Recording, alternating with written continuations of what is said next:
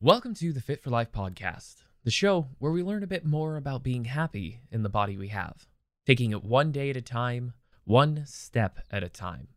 I'm James, and this is Fit for Life. Episode 7, Why You Shouldn't Build a Home Gym.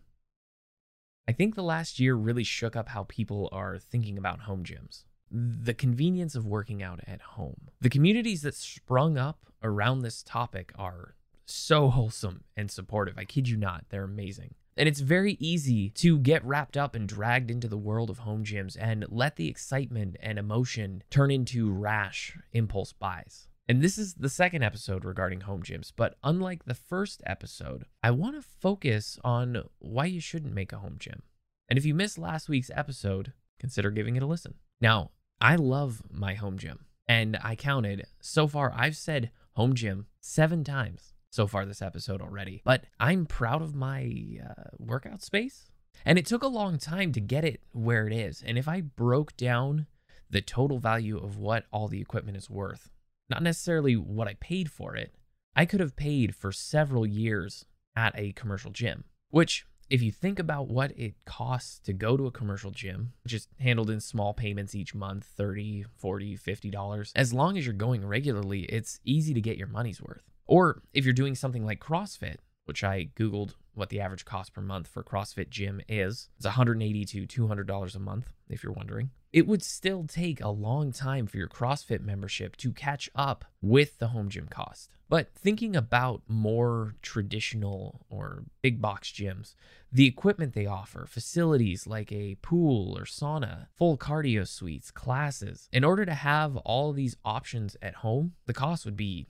astronomical. Plus, the required room you would need for everything is just incredible. And I think cost is the big reason I can't recommend a home gym to everyone. But what about space? I mentioned last week that you should consider the space you have. And depending on the equipment you want to bring home, this could impact your living situation. It could be an eyesore or take up a lot of room. You may rent your home or apartment and need to be careful not to damage the walls or bother neighbors. HOAs, homeowners associations, they may have some rules about garage gyms or putting workout equipment in a shed. And if you're banging weights and dropping them in the evening, the HOA may send you a letter to penalize you. At the end of the day, I'm a huge advocate for having some equipment at home, even if it's not a full gym, if for no other reason than the convenience. And I don't mind all the hours spent alone or miss some of the common workout equipment. This all definitely works for me, but for the sake of argument, let's pretend I do need social interaction, which is a big one for a lot of people. I've made a lot of friends at the gym. Well, okay, I've made acquaintances. I've gotten to know people well enough to at least be comfortable asking for a spot. Training from home cut out the social aspect completely. The in-person aspect anyways. There were no words of encouragement or someone yelling as I put up a hard set. I made do with recording on my phone and sending it to friends. They send me theirs, and that works for me. But it's definitely lonely. I miss the dubstep on semi-blown speakers. I miss the sounds of weights clanging. I miss seeing people who are stronger than me giving me someone to chase down. And weirdly enough, I miss that smell. The rubber flooring, commercial cleaners, years of chalk caked into the floors and walls. The smell is deeply embedded in my brain, and it's just not something I can recreate at home.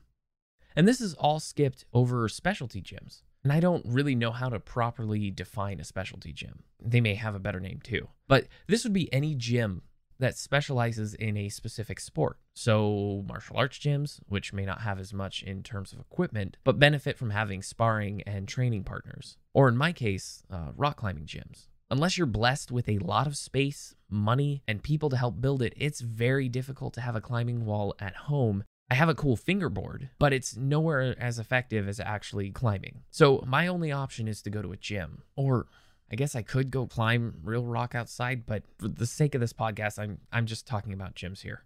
So even though I have a home gym, there are some aspects of my training that I can't do at home by myself. So along with the cost of getting the equipment, the space it takes up, the loneliness you're more than likely going to experience, definitely think about whether or not you'll have access to all the tools you'll want or need, or if you'll be able to add them to your gym over time.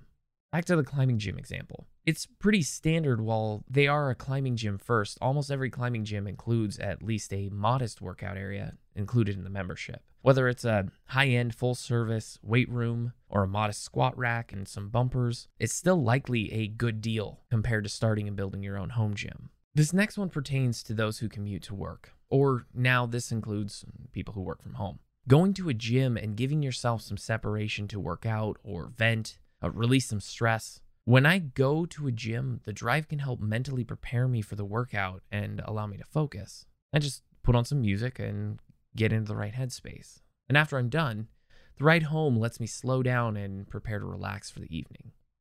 Sometimes when lifting at home, the home life can bleed into my workouts. The dog will need to go out, laundry needs to be moved, something exploded and made a mess. The last thing to mention is that when training at home, your education and exposure to new training methods or techniques is limited to how much time you put into learning. When in a gym, you're constantly exposed to new people with varying goals or at different points in their training and education. Most of them are willing to share tips or explain a bit of their mindset. Most gyms have staff who could help answer questions, or trainers that you could hire on an hourly basis to work directly with you. There's no right or wrong answer when it comes to choosing the home gym option or not. It has its pros and its cons for sure.